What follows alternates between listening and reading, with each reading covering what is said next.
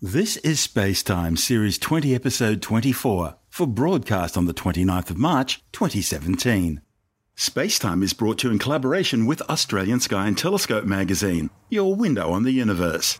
You can download Spacetime as a free twice-weekly podcast just about everywhere, including iTunes, Stitcher, Pocket Casts, Bytes.com, YouTube, SoundCloud, Audio Boom, and from spacetimewithstuartgary.com.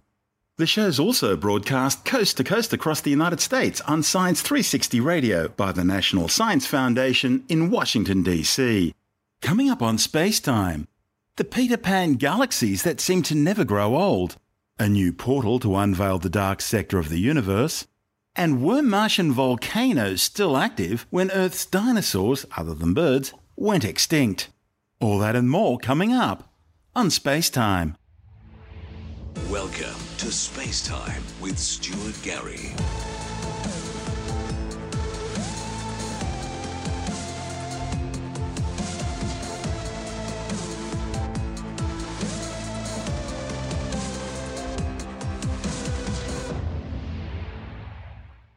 A new survey has doubled the number of Peter Pan galaxies known to exist. Peter Pan galaxies are young, compact radio galaxies, which produce powerful jets of radio energy shooting out from their galactic cores like lighthouse beacons.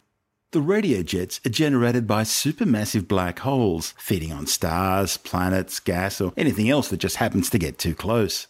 The new study reported in the Astrophysical Journal will help astronomers try to work out why these specific galaxies never seem to age as they evolve, and consequently why there are so many more young radio galaxies than old ones. For a long time, astronomers thought all small galaxies would eventually evolve into massive ones. After all, it's how the Milky Way and Andromeda grew, and it's how most of the galaxies we see around us grow and evolve. However, this new study has found far too many small galaxies relative to the larger ones, and that suggests that some, like Peter Pan, never mature into adults. In a survey of some 90,000 radio galaxies, astronomers were able to identify 1,500 compact galaxies among them. These compact Peter Pan galaxies were considered extremely rare, but the discovery of so many of them will allow astronomers to begin studying their properties in detail. As the name suggests, all radio galaxies shine brightly at radio wavelengths, and most, if not all, galaxies are thought to have supermassive black holes at their centres. Now, a supermassive black hole, typically with masses of millions to billions of times that of our Sun, powers this outpouring of radio energy. You see, as stars, planets, or clouds of gas and dust fall into black holes, they release vast amounts of energy and matter before disappearing beyond the black hole's event horizon, the physical point of no return, beyond which matter, which has been crushed, ripped, and stretched apart at the subatomic level, falls forever into the black hole's singularity, the place where science's understanding of physics breaks down. All this energy and matter released before an object passes beyond the black hole's event horizon can get focused by the black hole's magnetic field lines into two jets, travelling in opposite directions at nearly the speed of light. As these jets blast through the galaxy, each generates its own lobe or hotspot of radiation as it interacts with interstellar gas in the galaxy.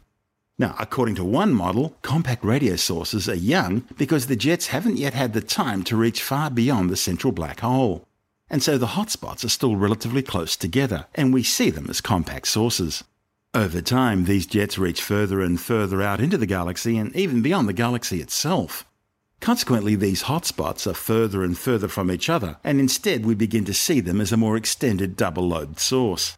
In this simple model, the overabundance of young compact radio galaxies raises the question, why don't we see young compact galaxies mature into older, more extended radio galaxies?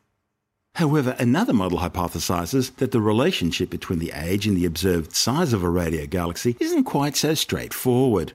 That's because a compact source could well be compact not because it's young, but because the gas and dust within the galaxy is really dense, so thick it actually prevents the jets from extending far from the central black hole.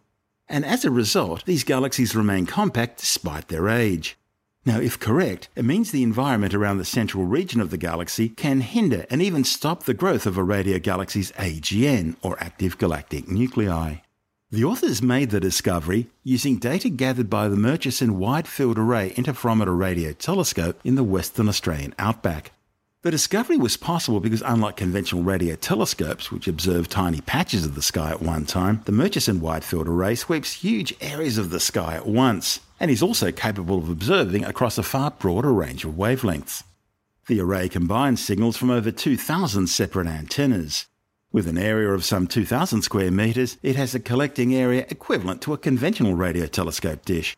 The array is located at the Murchison Radio Astronomy Observatory, which is also the site for the Square Kilometre Array project, located some 700 kilometres north of Perth. Over the past 3 years, it's been used to survey some 90% of the southern sky, as part of the Galactic and Extragalactic All-Sky Murchison Wide Field Array, or GLEAN survey, which is looking at some 300,000 galaxies. One of the study's authors, Jack Lyon from the University of Melbourne, says the new tally will help astronomers better understand the relationship between the size of these radio sources and their age, as well as the nature of the galaxies themselves. The crux of this sort of research that we've been doing is looking at how large they get and how their evolution occurs. So you can have these massive radio galaxies which cover huge areas of the sky if they're close enough, but you can't see them obviously because they're in radio waves, so you can't see them with your eyes. But what this team's been trying to do is work out why there are so many small ones, because these radio lobes, the jets that shoot out from this black hole, they travel into the local environment that the galaxy lives in. The time-tested model of these galaxies as they evolve is they kind of blow these bubbles in the surrounding area. They blow out these jets, and they should just get bigger and bigger with time. But this research has been looking at the compact ones, the ones that don't grow with time, and trying to work out why there are so many of these smaller ones compared to the large ones. If evolutionary model was correct, we should see sort of a normal kind of aging in the population, sort of a comparison between those big and small ones. But the compact ones seem to be more prevalent. When I think about things like that, my immediate response is, well, central black holes have simply run out of food so that they can't keep extending further out. But it takes time for the radio beam, the lobe, to fade away. Yeah, so it is incredibly dependent, obviously, on what these radio galaxies produce, dependent on what's sort of surrounding them, you're right. So dependent on how much fuel they have is how long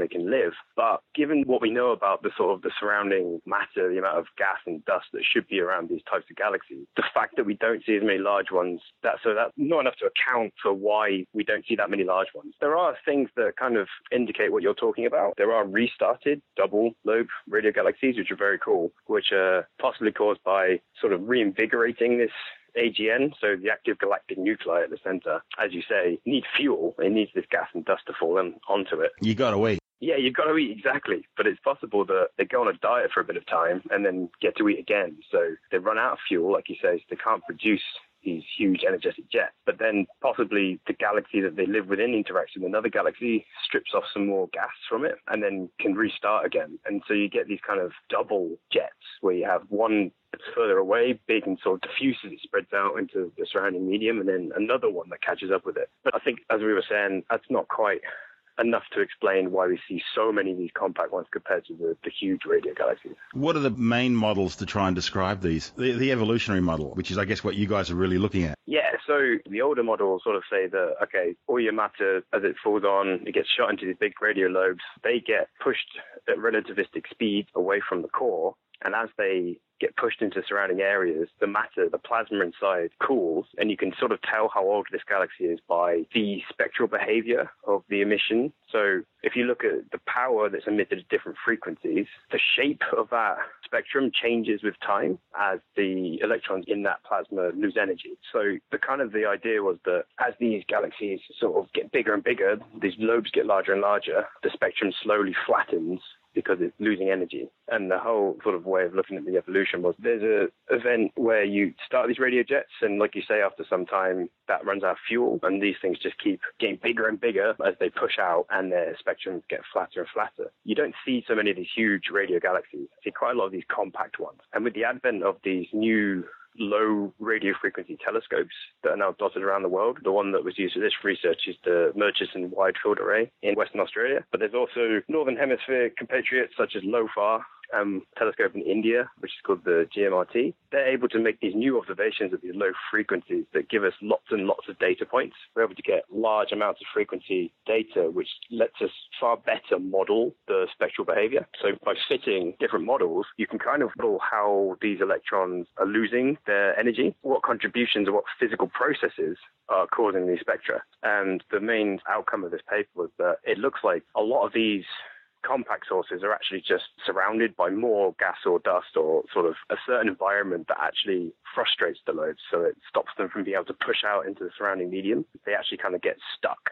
So they may have actually similar ages, or they're getting to a certain age, but they're not spreading out because they can't actually push into the surrounding medium. There's a physical barrier there of gas and dust that's preventing them from expanding beyond the compact young stage, or the compact stage at least. The compact stage, yes. Yeah. They're not actually able to push out and get large. What's the difference between a radio galaxy like the ones we're talking about here and blazars and quasars, apart from the fact that blazars and quasars are a lot further away in the distant universe? Or are they just the same thing? The argument of blazars and quasars is that they're the same thing but seen from different angles. And there is still quite a lot of contention in the field about whether they are physically different things or whether they're just the same thing seen from different angles. I mean, the basics of all of these objects is exactly the same. It's just you have some kind of black hole and you have some matter falling onto it. No one really knows exactly if they accrete matter in different ways or whether it's just an observational difference. That's still kind of the question that's being asked. People are actually trying to get more and more sophisticated models these days to actually try and see if there's a physical mechanism difference or whether it's actually just the projection effect, like you say. Okay. It's incredibly difficult to model these things because the resolution in the spectral observation that you need to be able to tell the difference between sort of the areas close to where this black hole is operating and the areas far away is incredibly exquisite. So you need extremely good observations and you also need very good theoretical models. People are still working on it. They're not quite there yet. That's Jack Line from the University of Melbourne. You're listening to Space Time. I'm Stuart Gary.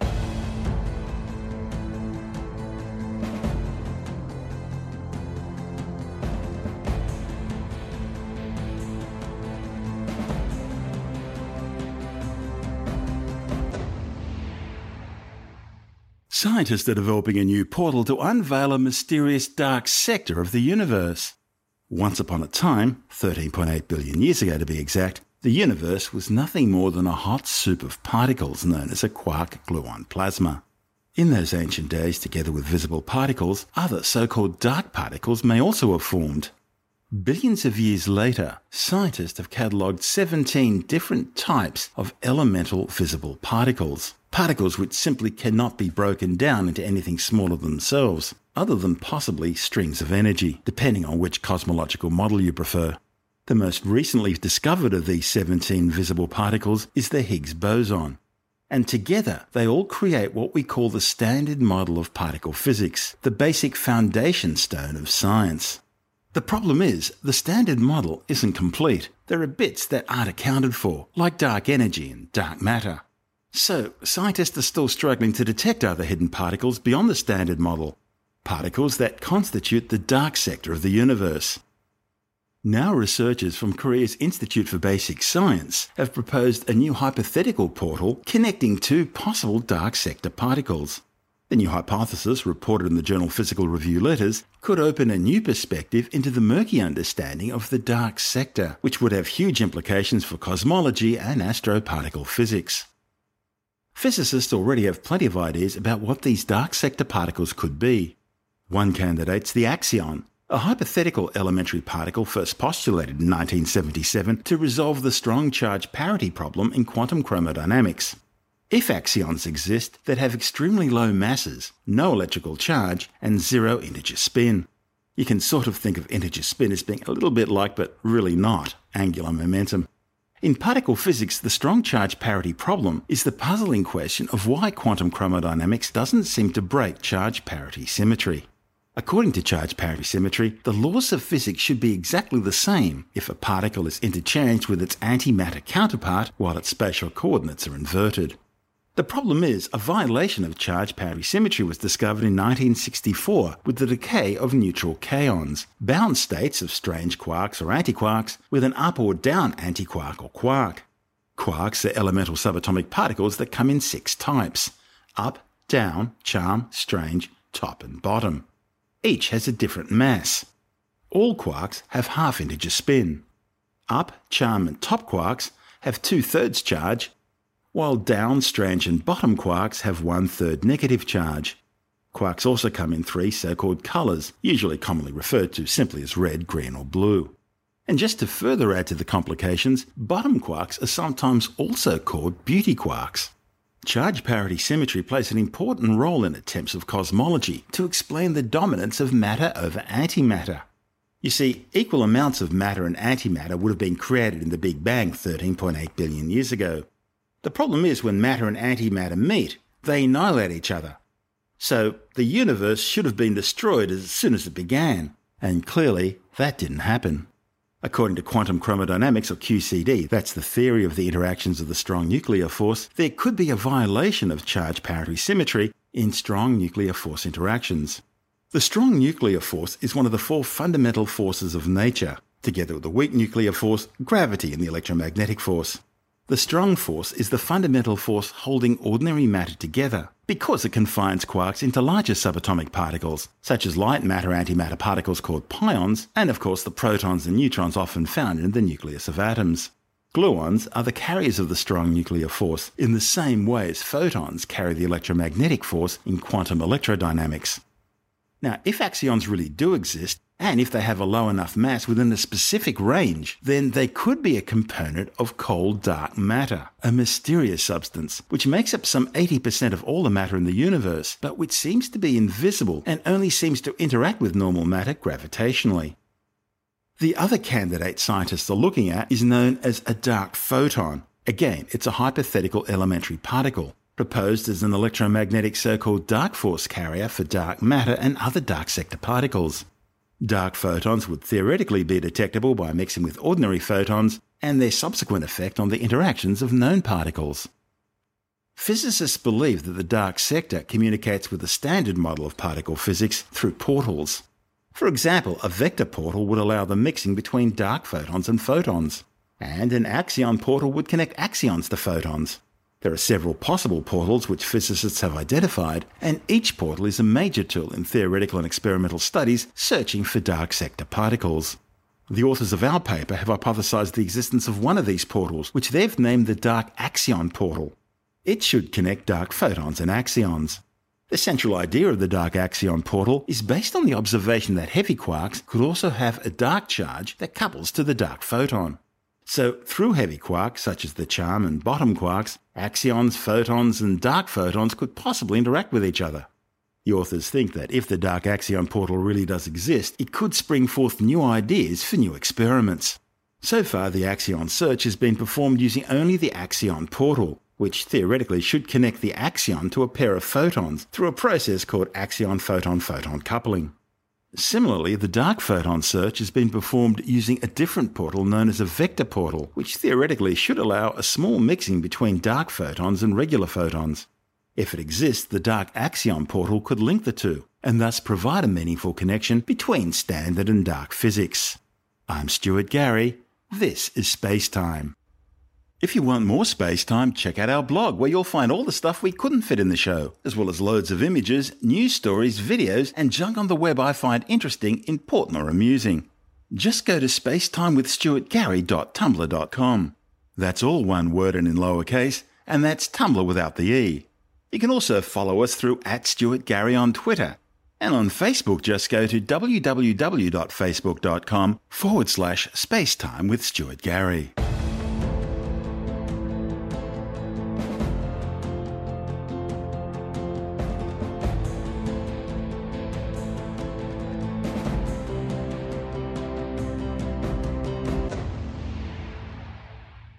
There's growing evidence that far from being a cold, dead world, Mars may still have been geologically alive until very recently. The new findings, reported in the journal Earth and Planetary Science Letters, indicate volcanoes were still erupting on the red planet's surface as recently as 50 million years ago, which in geological terms is just yesterday. The findings are based on new NASA research showing that the giant Martian shield volcano Asia Mons produced one new lava flow at its summit every 1 to 3 million years during its final peak of activity. The study implies that the last volcanic activity there ceased about 50 million years ago. That's not long after the Cretaceous Tertiary mass extinction event, which wiped out some 70% of all life on Earth, including all the dinosaurs other than birds. Located just south of the Martian equator, Arsia Mons is the southernmost member of a trio of broad, gently sloping shield volcanoes, collectively known as Tharsis Montes.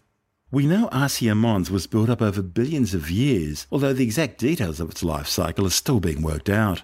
The most recent volcanic activity is thought to have taken place in the caldera, the bowl-shaped depression at the top where 29 volcanic vents have been identified. Until now, it's been difficult to make precise estimates of exactly when this volcanic field was active. One of the study's authors, Jacob Richardson from NASA's Goddard Space Flight Center in Greenbelt, Maryland, estimates the peak activity for the volcanic field at the summit of Arsia Mons probably occurred around 150 million years ago, a time which equates to the late Jurassic period here on Earth. He says the volcanic activity at the site probably died out around the same time as Earth's dinosaurs, other than birds. However, he speculates that it's possible that the last volcanic vent or two may still have been active within the last 50 million years. The massive caldera of Arsia Mons is over 110 kilometres wide. The authors used high-resolution cameras aboard NASA's Mars Reconnaissance Orbiter to undertake a detailed examination of volcanic features within the caldera. They mapped the boundaries of the lava flows from each of the 29 volcanic vents. This allowed them to determine the stratigraphy or layering of the flows. The authors also performed a technique called crater counting, which tallies up the number of craters at least 100 metres or more in diameter in order to estimate the ages of the flows. Using a new computer model developed by Richardson and colleagues from the University of South Florida, the two types of data were combined to determine the volcanic equivalent of a batting lineup for Arsia Mons' 29 vents. The authors found that the oldest flows date back around 200 million years. But the youngest flows probably only occurred between 10 and 90 million years ago, with the most likely being closer to 50 million years ago. The modelling also yielded estimates for the volume of flux for each lava flow. At their peak about 150 million years ago, the vents in the Arsia Mons caldera probably collectively produced about 1 to 8 cubic kilometres of magma every million years, slowly but surely adding to the volcano's size. Richardson describes it as a slow, leaky faucet of magma. Arsia Mons was creating about one volcanic vent every 1 to 3 million years at its peak, compared to one every 10,000 years or so in similar regions here on Earth. A better understanding of when volcanic activity on Mars took place is important because it helps scientists better understand the red planet's history and internal structure. A major goal for the Mars volcanology community is to understand the anatomy and life cycle of the planet's volcanoes. You see, Martian volcanoes show evidence for activity over a far larger time span than those on Earth. The new study gives scientists another clue about how activity at Arsia Mons tailed off and how the huge volcano became quiet. Volcanism is one of the principal methods a planet uses to release heat from its interior. Unlike the Earth, which also vents internal heat through tectonic plate activity, the Martian crust is thought to be generally too thick for extensive global plate tectonics to have evolved. However, tectonic boundaries have been discovered on Mars. The massive Valles Marineris Canyon, a huge tear ripped across a third of the red planet's surface, is believed to be evidence of a horizontal sliding tectonic boundary dividing two major partial or complete Martian plates. The recent findings suggest Mars has been geologically active within the last few million years and possibly may still be active today. However, the red planet's smaller size, it's just a third that of the Earth, has allowed Mars to cool down internally much faster than the Earth. Martian volcanic features range in age from the Nocean epoch more than 3.7 billion years ago to the late Amazonian epoch, which is less than 500 million years old. It shows that Mars has been volcanically active pretty well throughout its history. Mind you, scientists have never recorded an active volcanic eruption on the Martian surface. Searches for thermal signatures and surface changes within the last decade or so have also failed to yield any positive evidence of current active volcanism on the red planet. However, the European Space Agency's Mars Express orbiter has imaged lava flows which were interpreted in 2004 as having occurred within the past 2 million years, and that suggests extremely recent geological activity. An updated study in 2011 also estimated some of the youngest lava flows on the red planet probably occurred in the last few tens of millions of years. The young age of all these discoveries make it highly possible that Mars isn't yet quite volcanically extinct. This is Space Time. I'm Stuart Gary.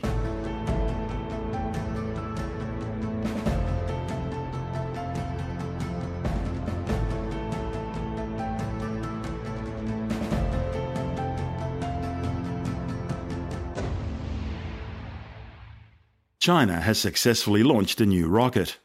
The Katusha 2 blasted off just after sunrise from the Jiaquan Satellite Launch Center in the Gobi Desert region of Inner Mongolia. The three-stage solid-fueled rocket is based on Beijing's existing Dongfeng 31 intercontinental ballistic missile, with its standard 1 megaton thermonuclear warhead replaced with a satellite payload.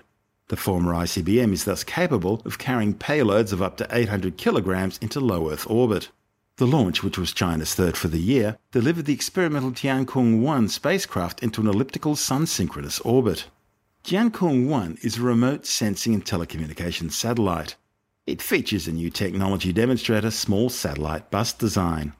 Beijing's next launch, which is scheduled for any day now, will see a Long March 2D rocket carrying 2 telecommunications satellites.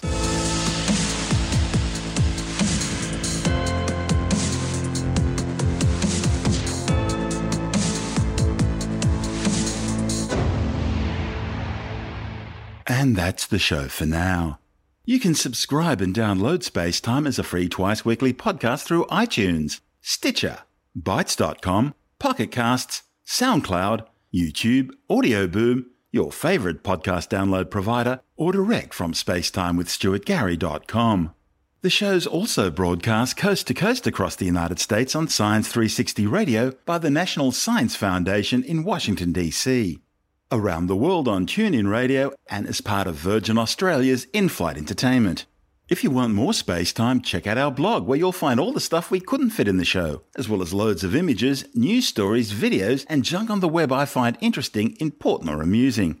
Just go to spacetimewithstuartgary.tumblr.com. That's all one word and in lowercase, and that's Tumblr without the E. You can also follow us through @StuartGary on Twitter. And on Facebook, just go to www.facebook.com/Spacetime with Stuart Gary. Spacetime is brought to you in collaboration with Australian Sky and Telescope magazine, your window on the universe. You've been listening to Spacetime with Stuart Gary. Subscribe at iTunes, Stitcher, Pocket Casts or Audio Boom. This has been another quality podcast production from Bytes.com.